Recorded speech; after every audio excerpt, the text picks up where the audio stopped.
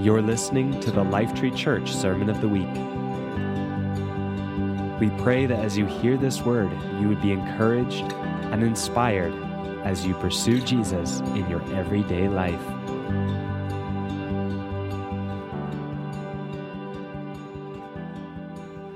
I was greeting some people that I've been here, 4 weeks already? And I said, well, you got 3 weeks on me. This is the first time I got to be here on a Sunday morning. And for some of you that don't know, I've been here a number of times, probably the greatest numbers of visits to Victoria in my life in the last year and a half, maybe 2 years.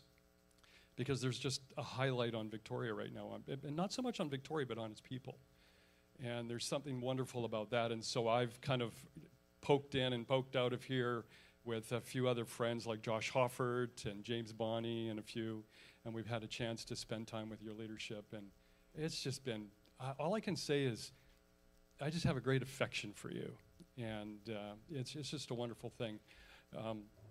But before I share some of the thoughts, when I was greeting some people around here, they said, I greeted myself, and they asked me if I was a first timer, and I said, no, I'm kind of the speaker this morning. And one person said, I hope it's good, and I go, well, if the speaker, when he's reviewing some thoughts he's written down, begins to weep because he knows it's for him, then you know it's going to be good. And this morning, I was just encountered by the Father.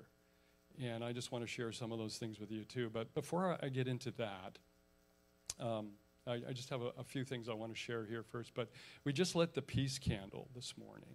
You're aware of that? So last week was the candle of hope.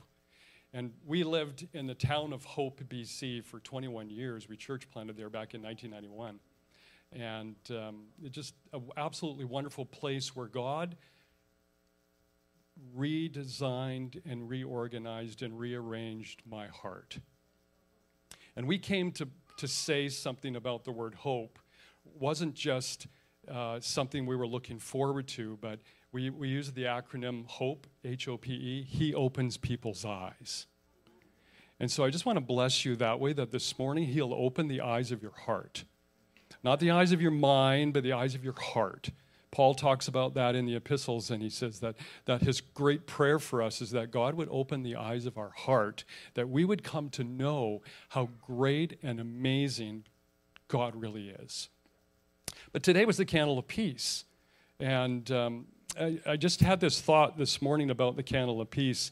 Back when COVID came out, remember that? So that was back in... It actually happened March the 12th or the 14th, 2020. And we were in a church, and I wasn't the guest speaker of that particular church, but we were there, and I just said, Lord, the neighbors are going to be afraid. People are going to be disrupted by this. And I didn't even know how long, because, if you were a word faith person in that first 2 weeks, it was going to be over in 2 weeks. We're going to just take this thing and seize it and crush it and be over. And I said to the Father, I need a handle on a mug. You ever knew that? I need a handle on a mug for how to navigate whoever I contact and whoever I come into contact with. And it has to do with the word peace. Because the Lord said this, because it was 2020, and in those days of 2020, all the prophetic voices that would come out in 2020 were, it's the Eurovision. We're going to conquer the earth, and it's going to be the best thing in the world. And we look back at those prophetic words and we go, I don't think they got it right. It got worse. It was a mess. But how many of you know that the prophetic, when God encounters us with His heart and His voice, and the prophetic is God releasing His heart for us, sometimes it's for a time yet to come. And it doesn't mean they got it wrong. They might have gotten an interpretation of when it was going to happen wrong, but it was still they were speaking toward a day. And we're going to talk a little bit about that today. But I said to the Father, so give me a handle on this so that I can have peace in my own heart and bring peace to those around me. And He said this. It was brilliant. It's not new. It's just true. Hindsight is 20/20. The second thing He said was, it's just the middle of the story. And the third thing he said was, Steve, remember what I have told you. And he was relaying to me to be reminded of the promises that God has given. And I just want to say with this candle of peace this morning, speak and just release this thought here. Wherever you are in your journey with the Lord, hindsight will be 20/20. You may not see absolutely everything clearly right now, but when you look back, you will see the hand of God and his heart for you in ways that you didn't see in that trouble or fog. And the Father wants to remind you, wherever you are in him, in your journey, it's just the middle of the story. It's not over. And don't allow, and this is something we talk about in the prophetic realm. We say, God, when he speaks, he tells us who he is and his heart for us. And the enemy wants to counterfeit that. And so we've learned to say this a little bit. Don't allow the enemy to prophesy your future. It will never be good. And it will never sound like the Father's heart for you. It will never be filled with hope. It will never land with peace in your heart. And there won't be anything about a future and destiny where you are greater in love with the Father and know that he is greater in love with you than you ever imagined. And the enemy loves to prophesy the future. You ever hear him? It's tomorrow's, you look at the weather and you go, it's going to be terrible tomorrow. We do that. That's part of that fleshly realm where we are not constantly abiding in him. And I want to talk a little bit about that this morning. But so this morning, we had a wonderful, peaceful sleep. And I woke up around 2 o'clock and 4 o'clock and then got up at 6 o'clock. And I said, Father, what is on your heart for us? And I heard, Steve, abide in me. Abide in me. And I wrote it this way because this is John 15, verses 4 and 5. Abide in me, and I in you, as the branch cannot bear fruit of itself. Cannot, unless it abides in the vine. Neither can you, unless you abide in me. I am the vine, you are the branches. He who abides in me, and I in him, bears much fruit. For without me you can do nothing. Verse 8, by this my Father is glorified, that you bear much fruit. So you will be my disciples. It's an amazing thing about the word abide. I need it simple. I just need it simple. And the word abide, when you look at how it's translated out in original languages, it just says this, be present. That's what abide means. Be present. It doesn't mean do anything in order to gain. Here it says, abide in me because you can't bear fruit unless you abide. He's not saying do a lot of things for me and in that way you'll produce fruit. He's saying just be present. Just be present. It's all I ask of you. That song, and Caleb, you brought it out really well. What can I bring to the king? The older you get as a dad, Bruce, you know this too, the less you need for Christmas. Like, what do you get a dad that has everything? More stuff. I don't know. But what it is on our hearts as fathers is we just want our kids to be present. We're not looking for what gifts they can bring us. Actually, we're more excited about gifts that we can give them. And the Father doesn't say you have to do a lot or bring a lot. And sometimes our language, we get all mixed up in that. And it's, what can I bring you, God? I'm just a meager servant. He goes, no, you're my child. I just want you to be present. And if you're present with me, I'll create you and transform you, and I'll visit you and encounter you, and you will produce fruit. And in doing so, you'll be my disciples. It'll just bring me the greatest joy in the world. It's just a powerful thing. Be present. I'm learning that as he encounters me, and I want to talk about encounter. I want to talk specifically about 2 encounters. One that's really old and one that's very recent. And so I'm going to read some of the thoughts that I have on here. But before I do that, today is the Father's like super smiling and super happy about today, because I realize this with the Father, and I hope you can grasp this in your own heart, that often as a believer, as a son and daughter of God, the thoughts that you think are actually his thoughts that he's thinking in you and through you. They're not just your thoughts. They're his thoughts. And so when I went, wow, I can't wait to come here. I get to see Bruce and Caleb, and I get to see all my some other friends. I get to meet new friends, and Jason and Christine and a few others. And it was just like it brought me great joy. And I realized, no, that's his joy. Like it makes him happier. And this is a real setup because Bruce and I were talking about this over some strong tea the other day. we were musing. Yeah, we call it strong tea. Anyway, C.S. Lewis called it strong tea.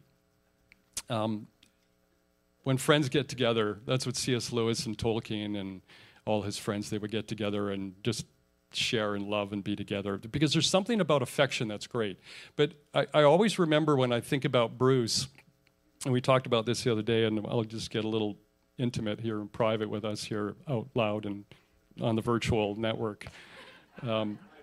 We were at a dear friend of ours had a prophetic conference, Murray Dewick, and Bruce was the keynote speaker. And anyway, we were in the little boys' room, standing side by side, and he looked at me and I looked at him, and he's got that glint in his eye and his little wink. But the desire in our heart was, it would just be wonderful to do things together. Right? And it's funny because that picture's just impregnated in my mind and hopefully in yours now too. Right? Hey, what you see is what you get. And I am a national leader. But there's just the fun of that and the affection of just going, from that day till now, we remember things that were on the heart of the Father. And we didn't get to haven't yet gotten to do a lot of things together. But now here I am doing things with your family. How good is that? I mean, that's just off the charts. That is just off the charts. And what we mean by that, too, is that sometimes God will drop a desire of his heart in us, and we'll interpret a certain way or what we think it's supposed to look like or could look like, and he'll come and bring something completely different, and it will answer everything that our hearts have longed for. That's what happens in Encounter. Encounter is super important. So this morning I had this word for you guys, and when I was praying for you, Caleb and Telsey, and for some of for the church, and I said, Father, what is a quick word that is on your heart? And he gave me 1 John 2. And verse 14 says this, I write to you, fathers, because you know him who was from the beginning. I write to you, young men, because you are strong, and the word of God abides in you, and you have overcome the evil one. And I felt like it was a word for the church that the fathers and mothers of the church are extremely important because we have history with God. And history with God is extremely important for the days that we're going to be facing and where he is taking us into in the global church. History. Often with history, we would say this as history scholars and teachers and learners, we would say that history often teaches us that history teaches us nothing. But that's not the kingdom. The kingdom teaches us that history is not only teaching us something, but it's laying a foundation and it's helping us understand what God is like, what he does, and what his great heart for us is, and that he is someone that takes history and builds line upon line, precept upon precept. And so the other part of it is the young men. And Caleb, you're not quite like your dad. You're different. But last night when we were sitting at the table, it was like I could see the veins on your arms, and I go, like the guy works out, I guess. And but I just felt it was, I write to you, young men, because you're strong. And the season we're heading into, strong is more important than being safe.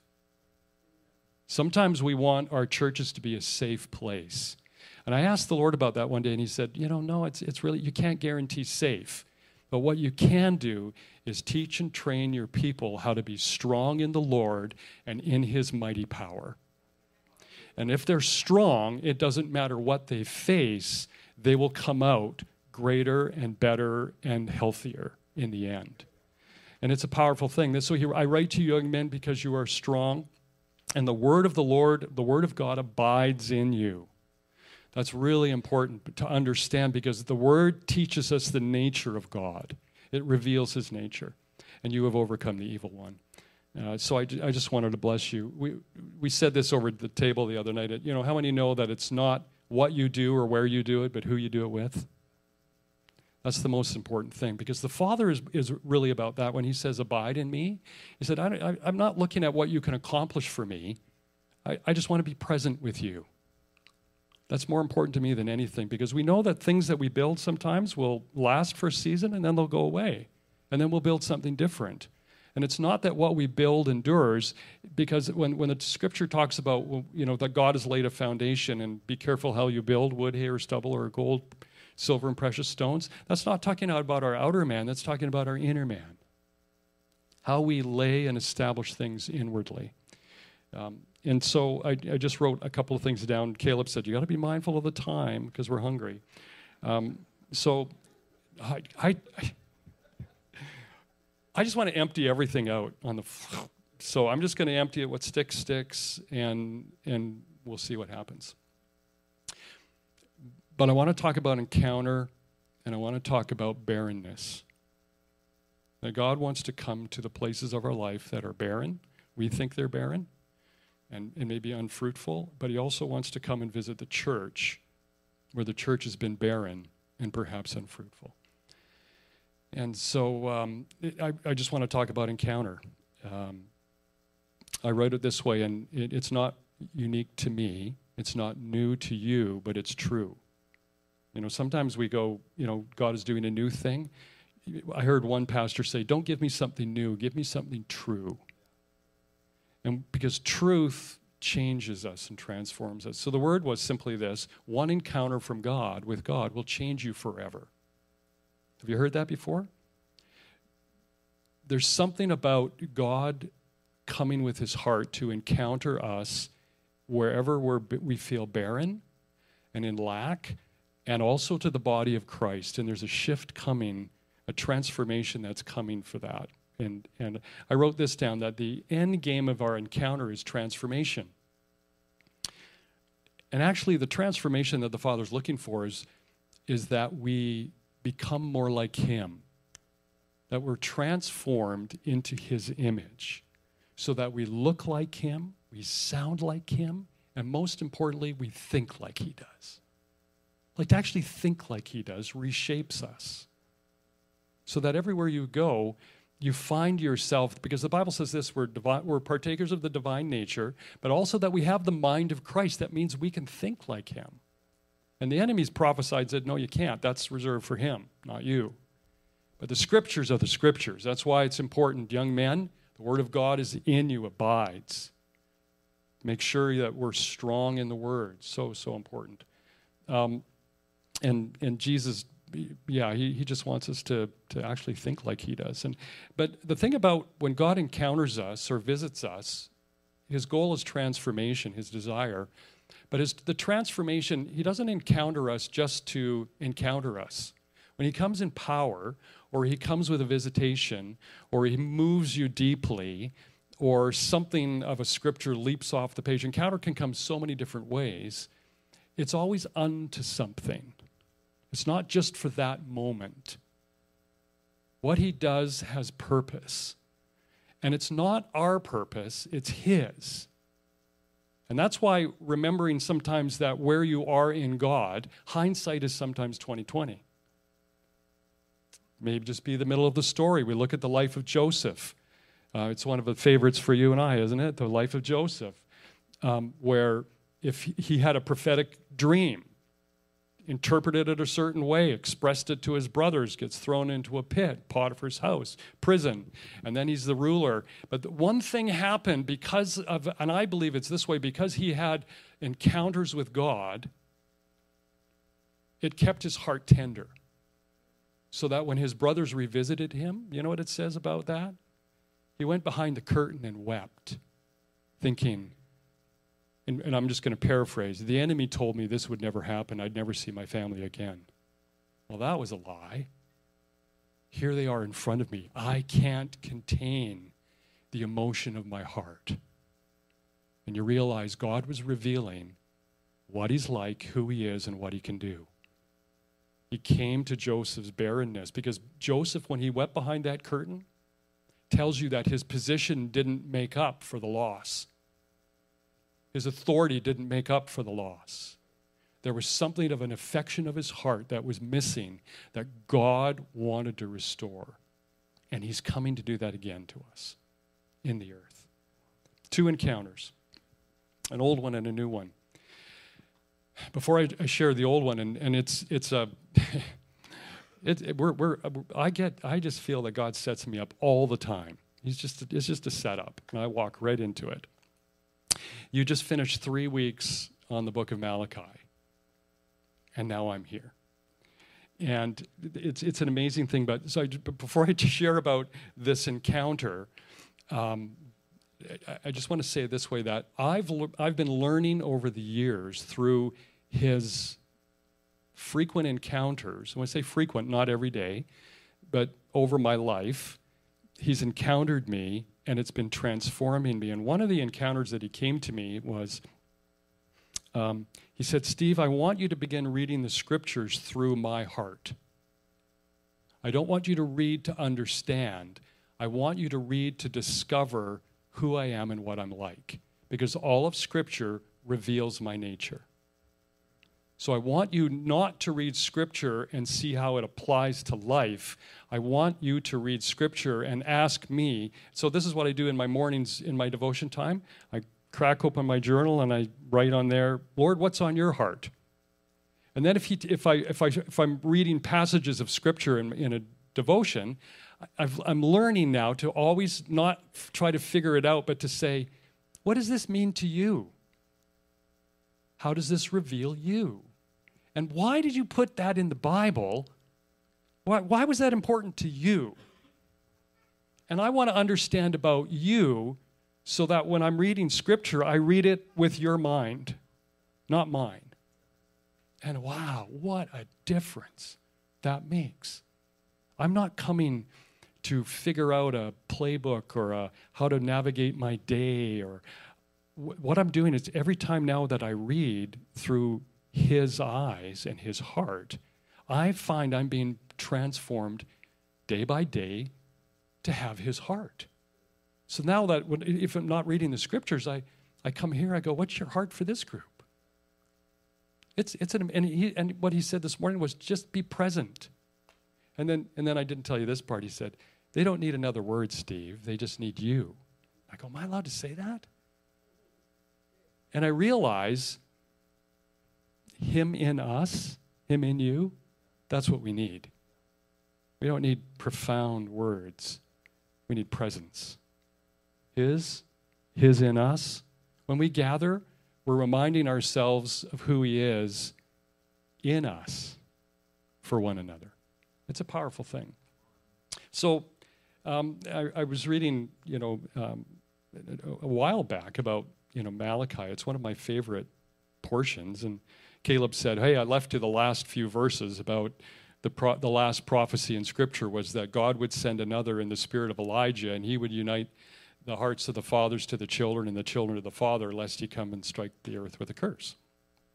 Like, that's a mouthful. That's just like, what do you mean by that?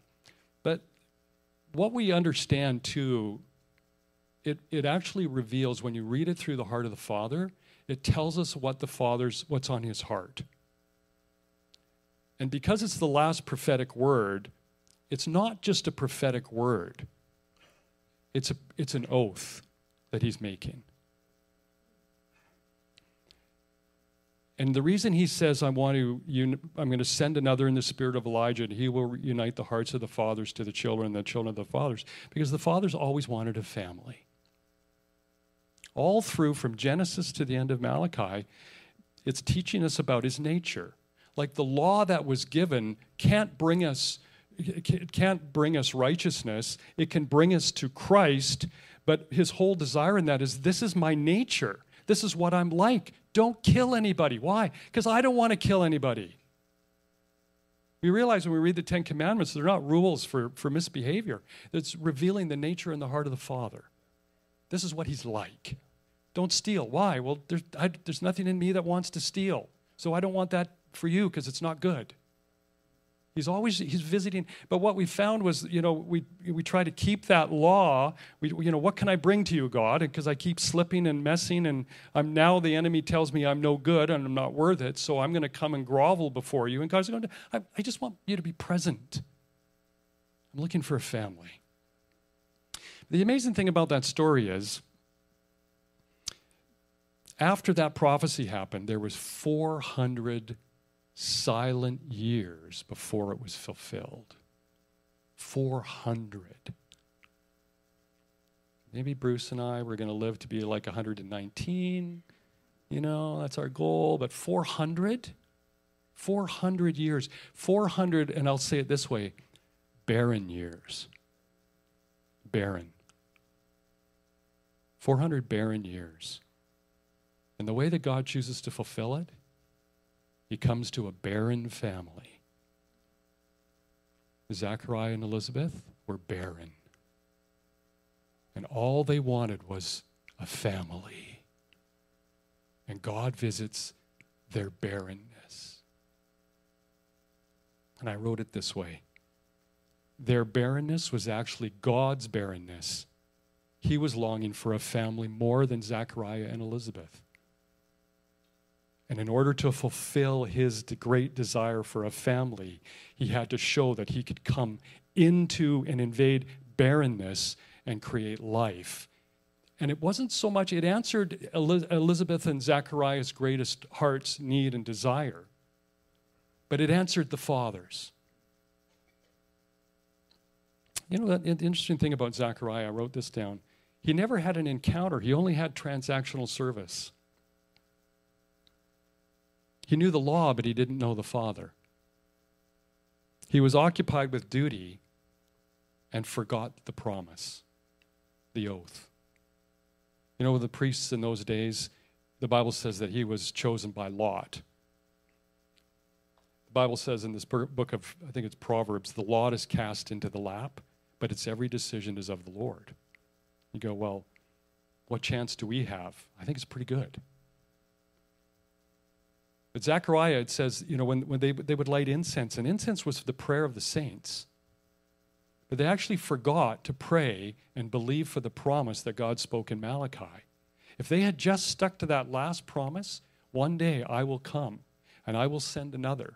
And if they were looking for that day, we know that there was a prophet and a prophetess in the temple when Jesus came in that were waiting and looking for the consolation of Israel. But here, Zachariah and Elizabeth, their barrenness had so gripped them that they're now just doing duty of the house, and they've forgotten what was on the Father's heart. But God never forgets his oath, ever.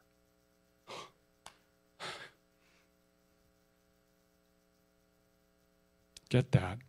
God never forgets his promise or his oath, ever. That's who we serve.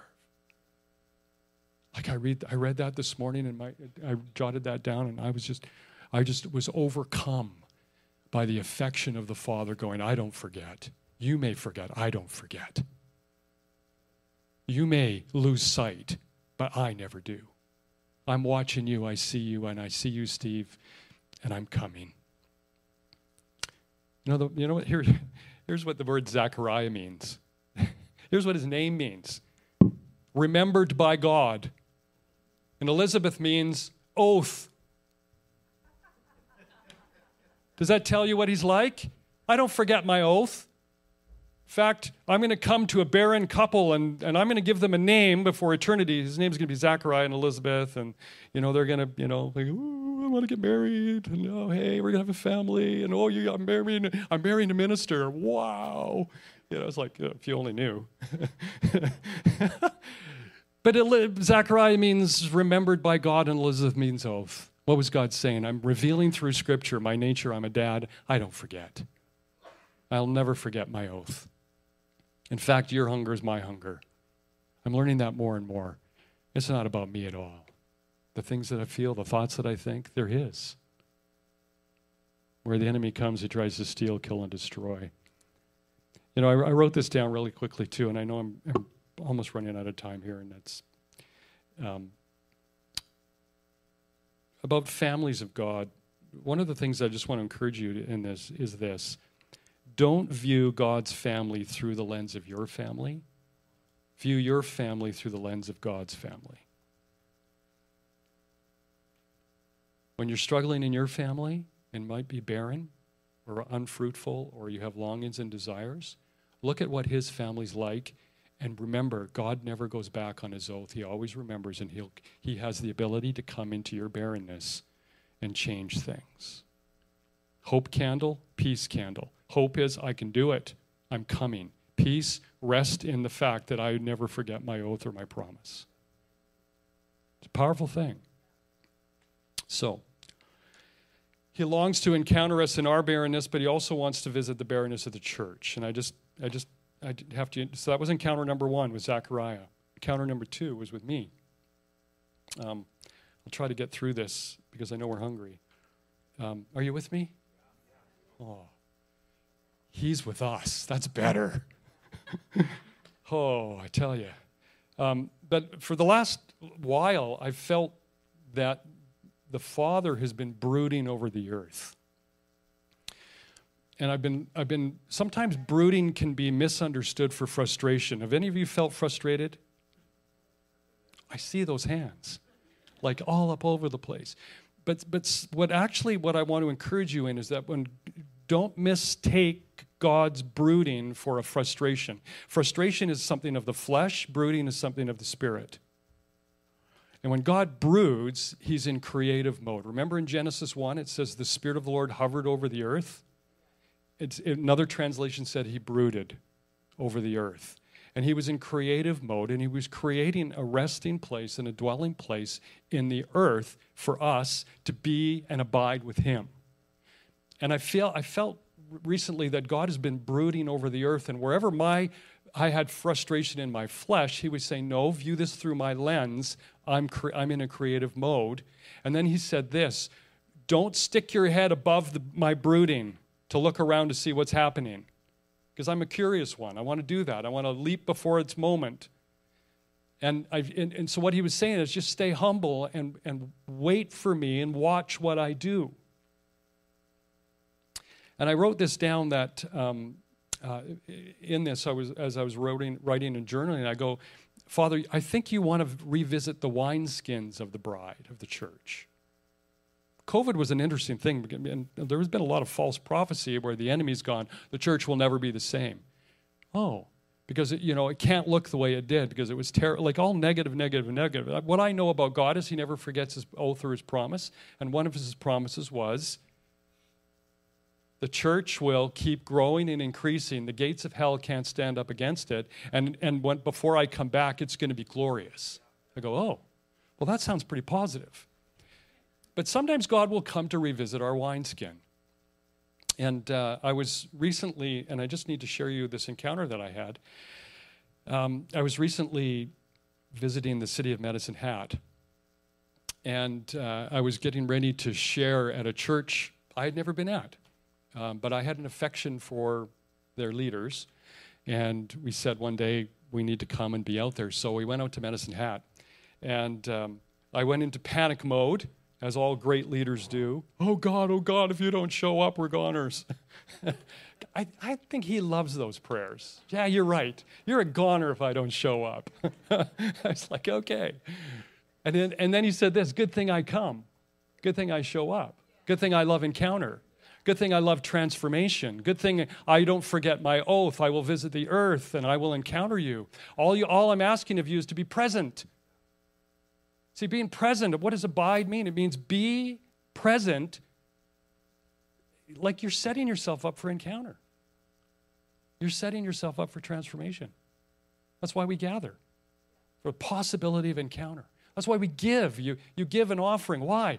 You give so that you can gather and you can do these kind of things. Why? Because there's a possibility that someone's going to come into the room and have an encounter with God. May not be you that day, it might be them. But boy, you're part of that. You've sown into their encounter. It's a powerful thing. So anyway, I'm in Medicine Hat, and he wakes me up at 3 a.m, and he says, because I said, what do you want? What's the word for this church?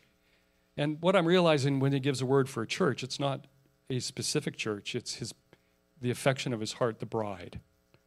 And it could meet anywhere. So I'm in Medicine Hat. And he says to me this, he says, Steve, I want you to, like, in the bedside nightstand, there's a book. I want you to pull it out and crack it open and read the first chapter.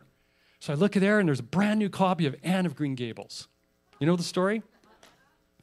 So it's Anne of Green Gables, and you go, well, what's Anne of Green Gables all about? So I read the story, and there's this older man and woman, their brother and sister, and they're getting on in age, and they're trying to figure out how to sustain the farm. We're getting a little bit old for the chores. We need to get some help around the farm. So they decide they're going to go to the orphanage and get a little boy. And, about 11 years old, so that he's strong enough to carry the water pail and do a few things, but he's still young enough that we can train. So Matthew Cuthbert gets on the old buckboard, and he gets down to the train station, and down at the train station he's waiting, and there's no boy. There's a girl. And not any girl. This is Anne with an E. An E for attitude and enthusiasm, and she's effervescent, and she's got energy. And he decides, I'll bring her home. He brings her home, and Marilla goes, what? We need a boy. That's not what we need. This is what we need. This is a girl. We don't need a girl.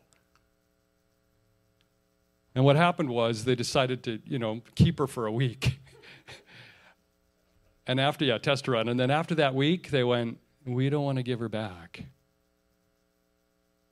Although they thought they needed a boy to sustain the farm, they got a girl, and it answered a place of their heart that a boy that sustained the farm couldn't answer. It answered something deep within them of an affection that they couldn't give her up. And it wasn't no longer about the work of the farm.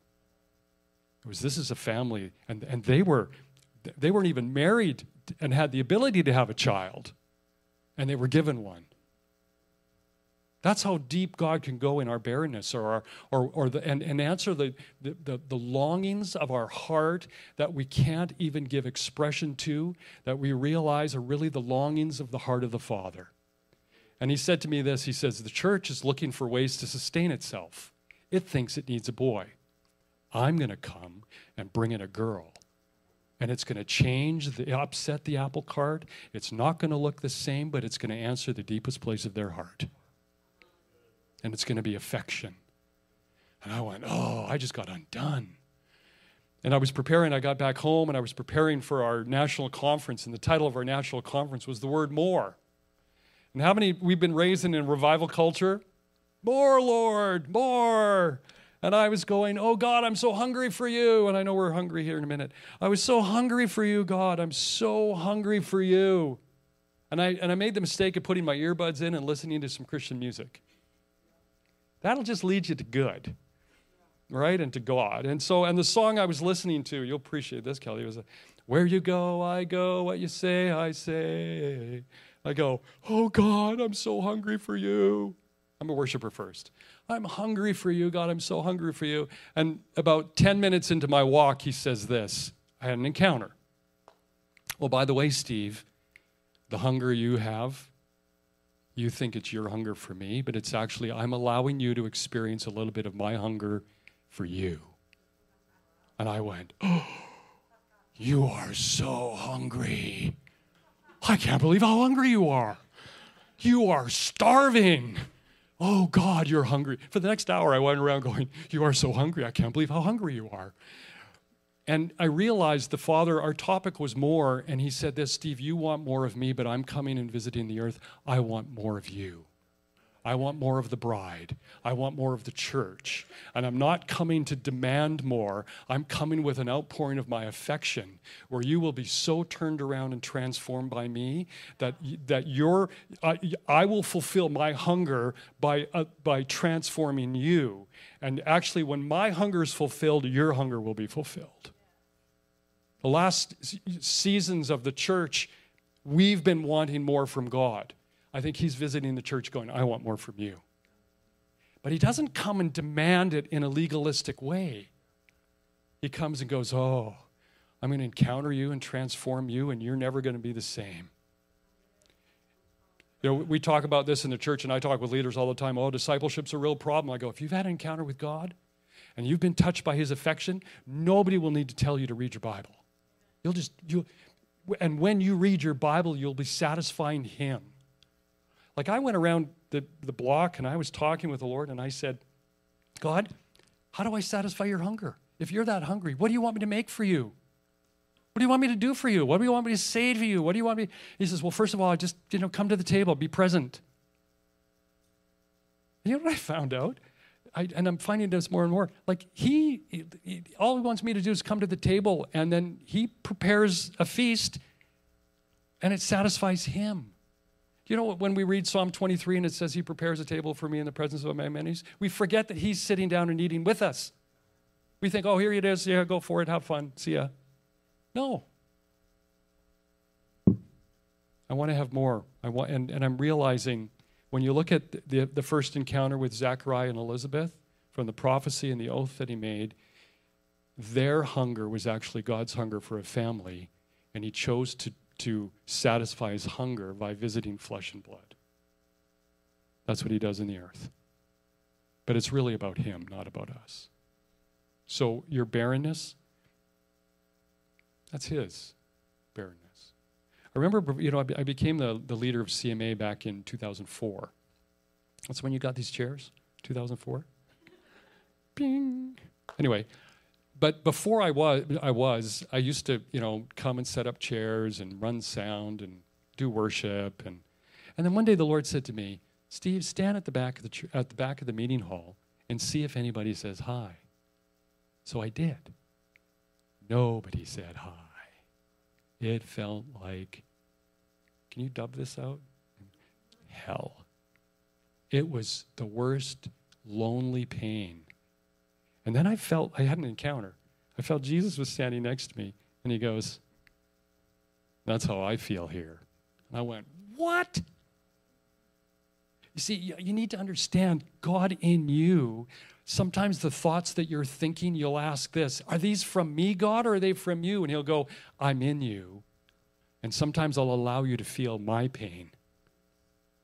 That's when we're actually moved by compassion, where nobody needs to tell us what to do. And I said, do you feel that way? And I said, yeah. And they said, oh, well, I want to satisfy you.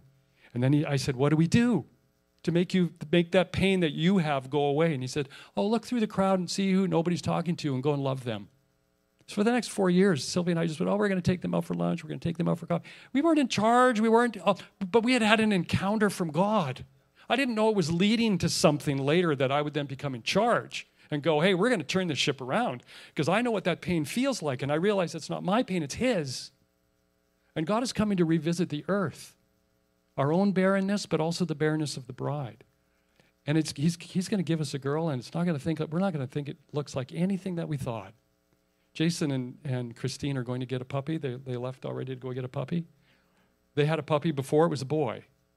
And we said, what are you going to get? Oh, we're getting a girl. And I went, oh, you have no idea what's happening. This is a prophetic dog.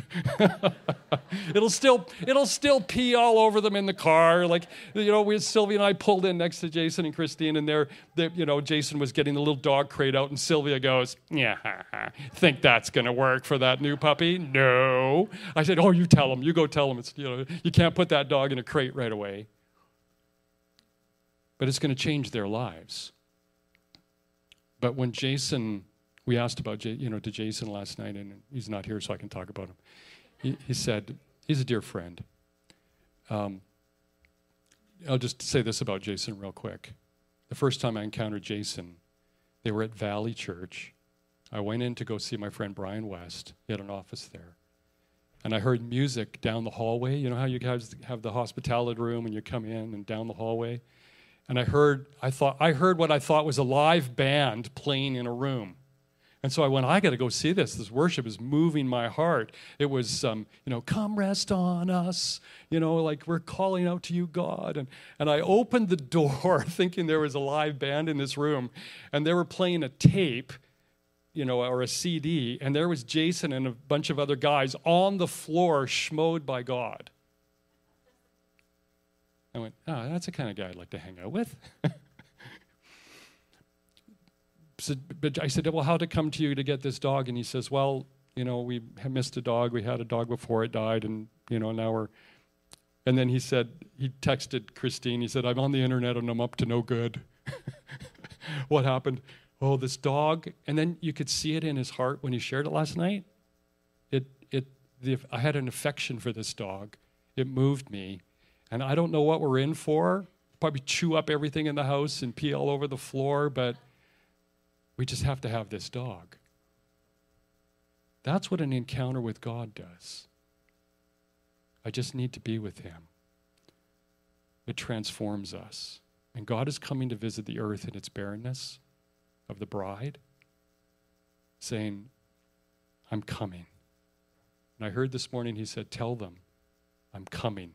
Not end time coming. I'm coming to visit my bride with encounter. Let's stand.